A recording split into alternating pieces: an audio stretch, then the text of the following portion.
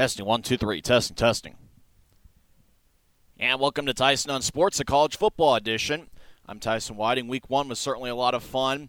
There were some great finishes, although I'm trying to figure out, was North Carolina Appalachian State a football game, or was it a basketball game? I mean, after all, there was a lot of runs. You know, it seemed like the first quarter Appalachian State dominated, and the second and third quarters North Carolina dominated, and then Appalachian State went on to score 40 points in the fourth quarter, but two unsuccessful two-point conversions turned out to be the difference, and Drake May, who I was really impressed with in North Carolina, come away with the victory as they're now 2-0 on the season.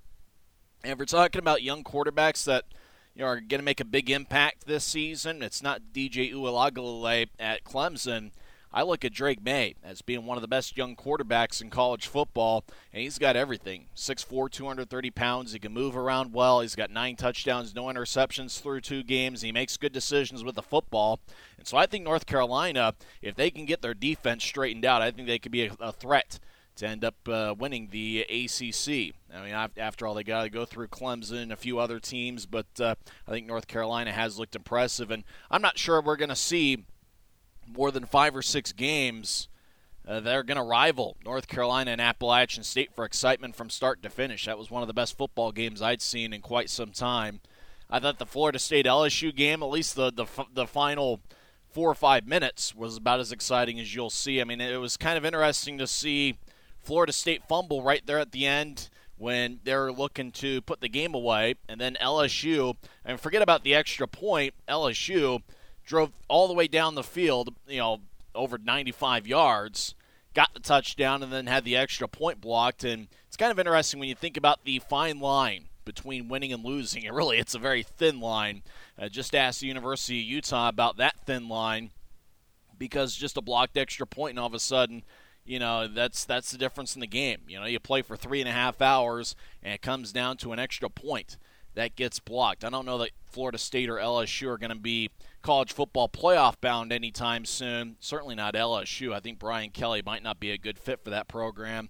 But it was certainly interesting to see Week 1 and some of the fantastic finishes. And I thought Florida-Utah was an outstanding game and an outstanding finish, although if you're a Utah fan, you certainly don't think so, as Utah dropped from 7th to 13th in the latest AP Top 25 poll. And me and my friends, we always have a running gag about the SEC and the SEC slogan in particular. It just means more. And, when you talk about the SEC, it's kind of funny how many people hate the SEC. Just thinking about in the Utah Grizzlies office, all the people that were rooting for Pac-12 teams over SEC teams and really just rooting against the SEC in general. And LSU was the only SEC team to have a loss, as they lost to Florida State by 1 point. Every other SEC team got a victory. And you think about 1 and 2 in the AP Top 25 poll. Alabama, who took care of business against Utah State, they're ranked first in the country. And Georgia defeats Oregon 49-3.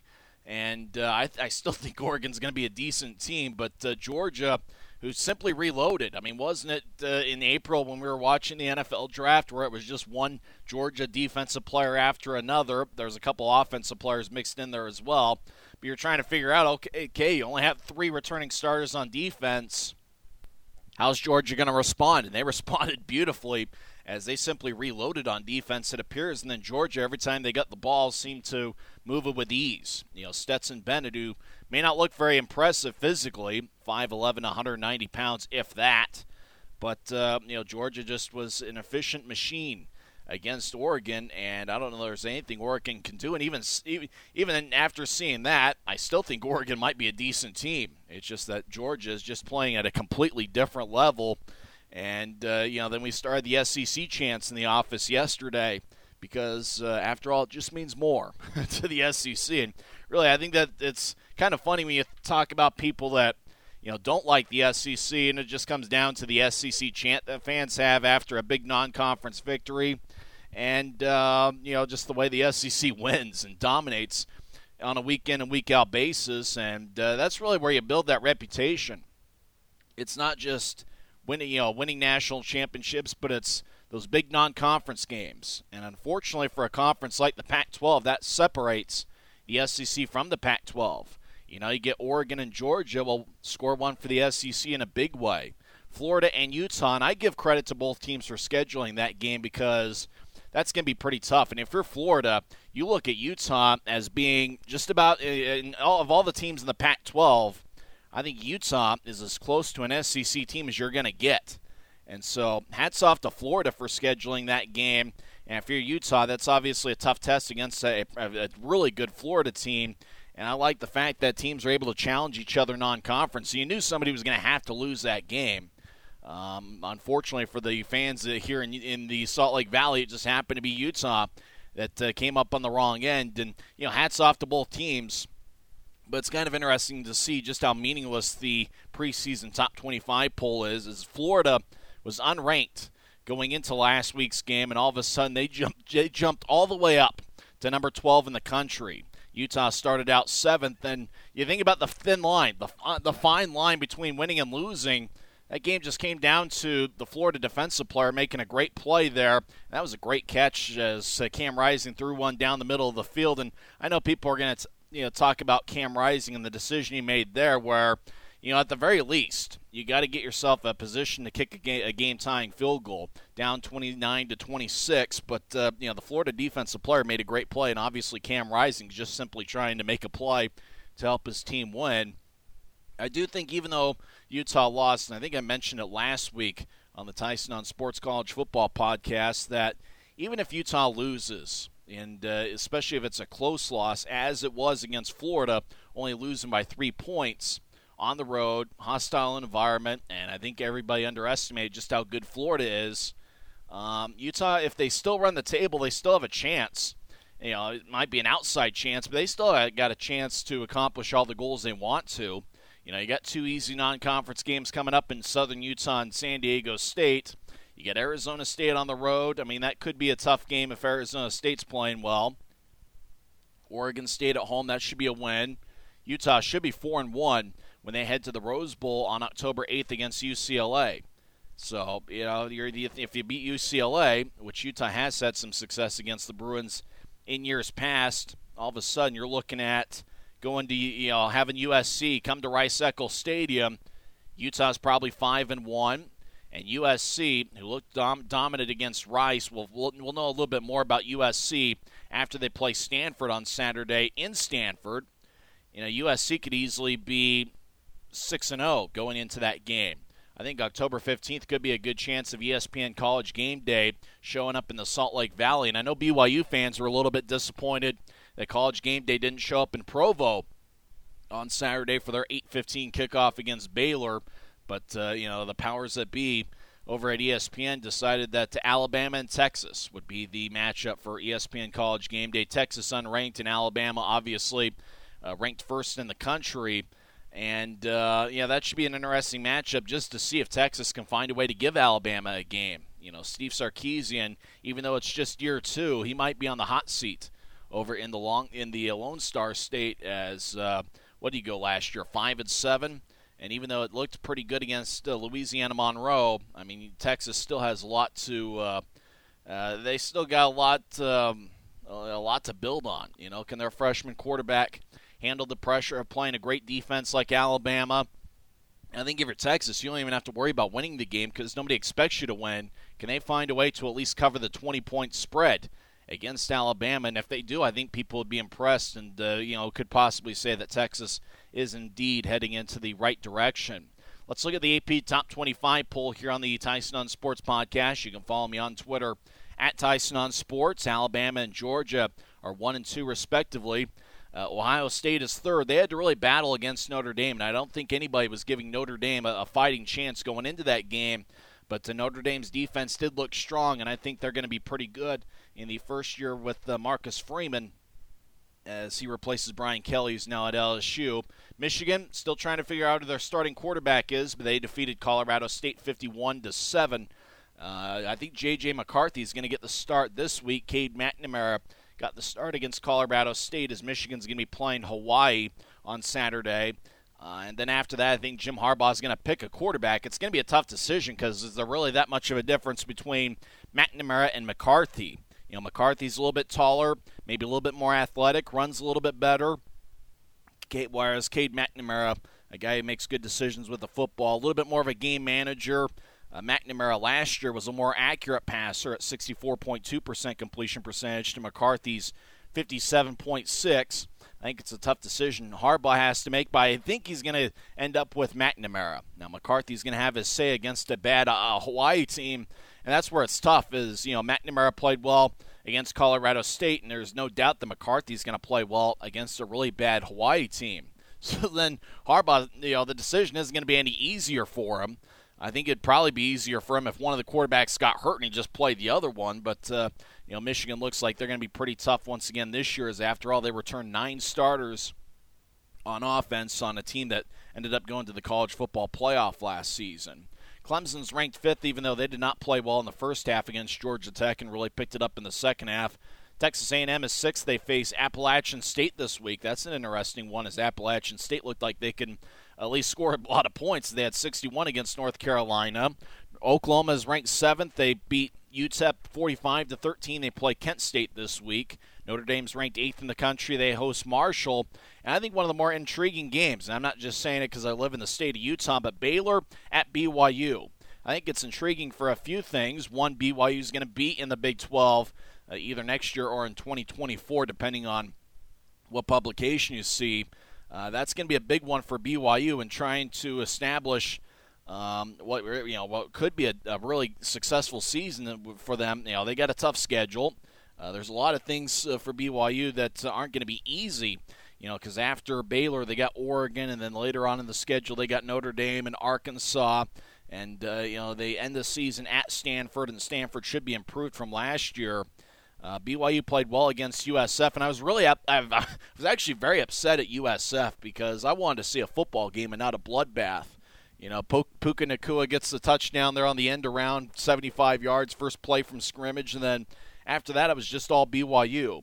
BYU did take their foot off the gas a little bit in the second half, so it's really tough to evaluate that game because it looked like USF did not belong on the same field. I think what's intriguing about this BYU-Baylor matchup, among other things, is the fact that both offenses are mirror images of each other. Both teams run the ball pretty well, and they can throw it. I think Jeff Grimes, in the time he was in Provo, really was a big influence on how BYU runs things even today. With Aaron Roderick, and Roderick's got that background that goes all the way to Utah a handful of years ago when he was on Kyle Whittingham's staff, and Kyle Whittingham preaches balance as well. And I think the offenses can be pretty tough when they're balanced. When you can be unpredictable offensively, you can throw on first down, run on first down. You could just about run all your offense because you really feel confident in your ability both to run the football and throw it when you need to. And I think that's where it's going to be interesting, the chess match between both teams, because I think when you look at Baylor, they're about the epitome of that balanced offense. Especially last year, they ran the ball 572 times and only threw it 365. They actually ran it a lot more than they threw it.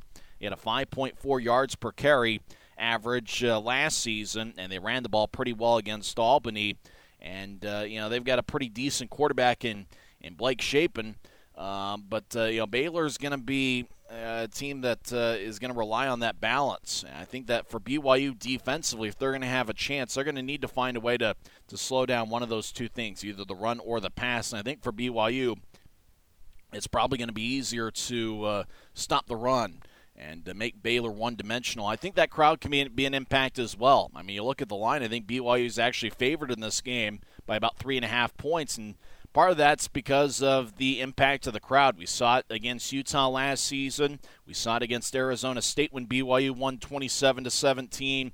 I think the crowd can certainly be a big impact, especially in a late kickoff. And if BYU gets off to a fast start, that crowd's going to be pumped, to say the least. And Baylor is going to have a tough time, communicating on offense, and they might have a tough time moving the football if BYU is able to stop the run or at least slow it down to the point where you force Baylor to be one-dimensional. And last season, it wasn't the case. BYU not only didn't stop the run, but Baylor ran for 303 yards on 47 carries, a 6.4 yard per carry average. And that's where Baylor just dominated the football game. And then because they were able to run the ball with success, they were able to throw it off of that in the second half. And so I think BYU, if they want to win the football game, they're going to have to find a way to stop the running game. And I think BYU is also going to need to win the turnover margin. Last season, Baylor was plus 12 in the turnover category. And for BYU, I think they're going to need to find a way to win the plus-minus in the turnover margin, as BYU was plus 8 in turnovers last season. And we're really not talking about last week's game all that much, when it comes to Baylor and BYU, because it's really hard to figure out what each team is. I mean, Baylor dominated against Albany, winning 61-7. And for BYU, it wasn't much of a test against USF, easily winning 55-20. So it's really hard to say. Neither team's really been tested yet this year, and that's going to be a heck of a matchup at LaVell Edwards Stadium. 8:15 is the kickoff, and I think a lot of people were hoping that ESPN College Game Day would show up, but that just wasn't the case. You think back to the top 25 poll, Baylor is ranked 9th in the country, and it'd certainly be big for BYU if they're able to win that.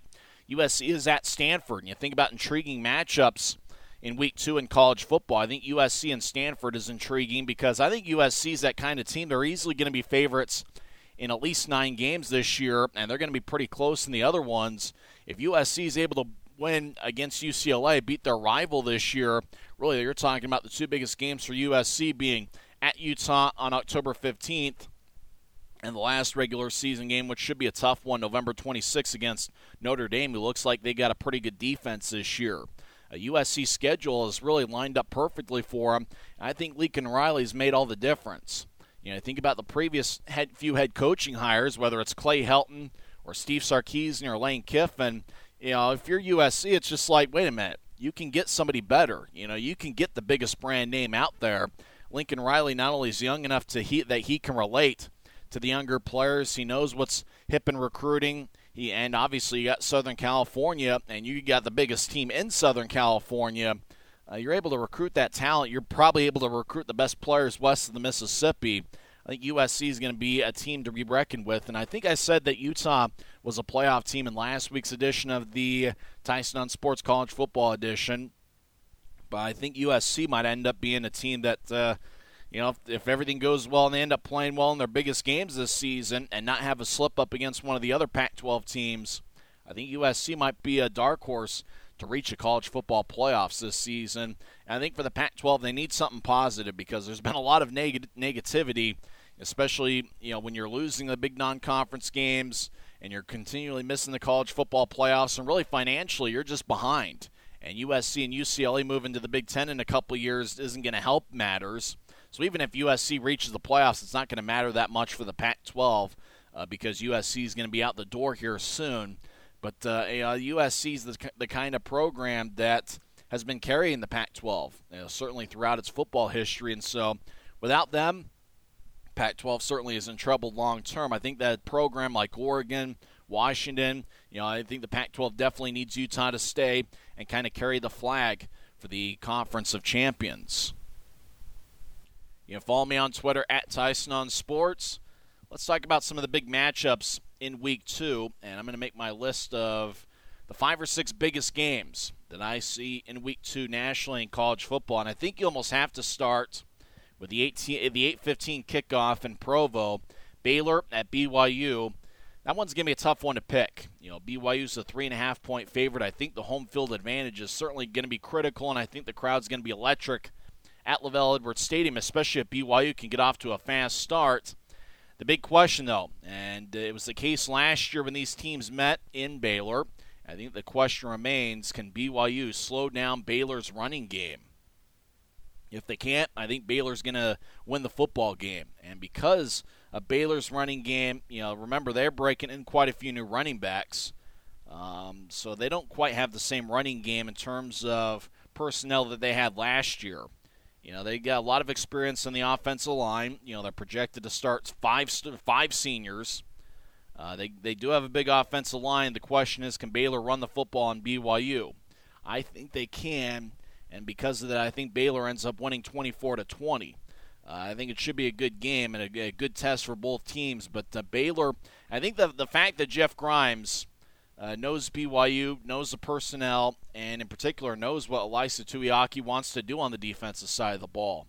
If BYU can't stop the run, I think Baylor's going to win, and because of that, I got Baylor winning 24-20. Now you could look at the other side and say, well, BYU knows what Jeff Grimes wants to do, because BYU pretty much is running the same offense that Jeff Grimes ran at BYU. So you talk about offenses that are mirror images of each other. Can the home field advantage really make the difference in the game? I think it could, but I do think Baylor ends up winning 24-20. USC and Stanford should be a fascinating game, and I think that really the fascinating thing is to try to figure out if USC is indeed for real. You know, they did put up 66 points and then 3 pick sixes against Rice, but then again, that was Rice, and Stanford is a bit of a better opponent than Rice, even though Stanford struggled last season. I got a feeling the Cardinal are going to bounce back and have a good year, as they got 10 starters returning on offense and 7 on defense from last year, and they got a pretty good quarterback in Tanner McKee. So can Stanford find a way to protect home field against USC? That should be a fascinating matchup. And you talk about Heisman candidates. You think about C.J. Stroud at Ohio State. You think about Bryce Young at Alabama. You think about the defensive player, Will Anderson, the stud linebacker at Alabama. But don't forget about Caleb Williams at USC, a guy that had a pretty good second half of the year at Oklahoma. You know, can Caleb Williams play well in USC's biggest games? You know, I think the Stanford game is a big one just because it's on the road. Then you think about October 15th against Utah, October 19th or November 19th against UCLA, and then the following week against Notre Dame. If Caleb Williams plays well in those big games for USC, I could see him being a dark horse Heisman Trophy contender. Other big games I'm looking at nationally, at 1:30 on ABC, Tennessee at Pitt. That's an intriguing matchup. Can Tennessee find a way back? As after all, they'd had a couple tough coaching searches and went 7-6 last year. This could certainly be a big game for Tennessee, and I'm looking at this 3-week stretch here where Tennessee can really establish themselves as being a program that's going to be back in the right direction. You know, can they win at Pitt on Saturday? Then they got an easy one against Akron at home, and then they got Florida at home on September 24th. We'll know after that Florida game just how good Tennessee is, you know, especially when Pitt is a very physical team, and that should be an intriguing matchup really to see where Tennessee is as a football program. Appalachian State is at Texas A&M. Boy, that's going to be another intriguing matchup. Appalachian State gave up a lot of points, but they certainly scored a lot against North Carolina, so that should be a fun game. And that one I think is also going to be a 1:30 kickoff. That should be a high-scoring game, just as last week's Appalachian State-North Carolina game was. Quite frankly, it's not the greatest college football schedule. Weber State is at Utah State in a matchup that I think fans in the state of Utah are going to be intrigued by. Utah State, you know, obviously nobody's going to have that great of a chance when you play Alabama on the road. So it will be interesting to see how Utah State bounces back against a good FCS team in Weber State. Washington State is at Wisconsin. That's a game here in the Grizzlies office we pay a little bit of attention to because we got some Washington State fans that are working for the Grizzlies. And I think for Wisconsin, you know, last season they got off to such a tough start because they played Penn State, Notre Dame, and Michigan. That was 3 of their first 4 games, and they ended up losing all 3 of them. They had a pretty good second half of the season when the schedule got lighter. They went 9-4 last year, and you know with Wisconsin, it's going to be the same thing every year. It's going to be a big offensive line with a good running game, and they got a pretty good quarterback in Graham Mertz, and even though he had a minus touchdown to interception ratio, he only had 10 touchdowns to 11 interceptions last year. I got a feeling Graham Mertz, who's only a sophomore, but does have a decent amount of experience, that he's going to find a way to improve that Wisconsin passing game, and I think that's going to be a fascinating matchup to see if Washington State can find a way to give Wisconsin a little bit of a game in Week 2 of the college football season. I'm scrolling through Fanatics right now, and it's kind of interesting. You can actually, for the first time ever, pick up current modern-day college football players. You can get a Bryce Young jersey. You know, you can get a Jordan Travis Florida State jersey if you want. If you're an Oregon fan, you can even pick up a Bo Nix jersey. And if you're a Florida fan, or even if you're a BYU fan who appreciated what Anthony Richardson did last week, you can pick up an Anthony Richardson jersey. And it's kind of interesting that you see these jerseys. It's $139, so really it's $140. And the player gets a cut of the jersey, the jersey cost. So it's like if you get a Bryce Young jersey, Bryce Young gets, who knows how much, maybe $10 per jersey or $20 per jersey. You can get a Drake May jersey. I might just get a Drake May jersey because I'm really high on the North Carolina quarterback, and he's like pretty impressive. Only a freshman, but I think he can be every bit as good as Sam Howell, maybe even better than Sam Howell, the former North Carolina quarterback who's starting his NFL career this weekend. So, for the first time ever, it's kind of refreshing to see because, after all, if you want to get a current day college football jersey, Fanatics apparently is the place to be, but you got to be a big name program. It's you can't be one of these truck stop colleges and be on Fanatics yet. You got only a certain number of teams. I guess that's when you can tell that your program's arrived. If you can get a Fanatics NIL deal, because you got Georgia, Alabama, Cincinnati was in the college football playoff last year, and a handful of other ones, Penn State and South Carolina, Tennessee, pretty much most of the SEC, Texas, Oklahoma, teams like that. Notre Dame, you can get a Notre Dame jersey. Miami, is the U finally back? That's a question that everybody's been asking over the last decade. But with Mario Cristobal, they finally got a head coach where I think the U might actually be back. It's going to be a little bit of a tough test, but Miami does have a pretty easy schedule. I'm interested in the Week 3 matchup, Miami at Texas A&M. That's going to be a lot of fun. When we come back early next week, we will recap the games. That's going to be on Monday, and then we'll also have a second podcast next week previewing Week 3 of the college football season. Until then, I'm Tyson Whiting, and it is what it is. The big games this week and my predictions before we go. I got Tennessee beating Pitt. 34-28 is the score there. I got Baylor beating BYU 24-20, with the big key being Baylor and their ability to run the football. If BYU can stop the run, or at least slow it down, I think they got a good chance in that football game. But I got Baylor winning that. I got USC defeating Stanford 42-24. I think USC is back. Utah ends up taking care of Southern Utah pretty good. I don't know, final score probably 49-7 in that game. I'm really intrigued by Appalachian State and Texas A&M. That should be a high-scoring game. I got Texas A&M 41-31. I think Appalachian State will play pretty tough in that game, and that's about it. A couple other interesting college games. I think Wisconsin beats Washington State 38-21. Air Force hosts Colorado. I got Air Force in that game. Colorado didn't look like they're all that good against TCU, but you never know. Mountain West looks like it's certainly taken a little bit of a hit as of late. Boise State didn't look good last week, and neither did San Diego State. So it'll be interesting to see what happens. Week 2 of the college football season. Alabama, Texas. I got Alabama winning 45-17. I don't think Texas is going to play all that well, and Alabama and Bryce Young are going to show why the Crimson Tide are number 1. We'll come back on Monday and recap Week 2 of the college football season. I'm Tyson Whiting, and it is what it is.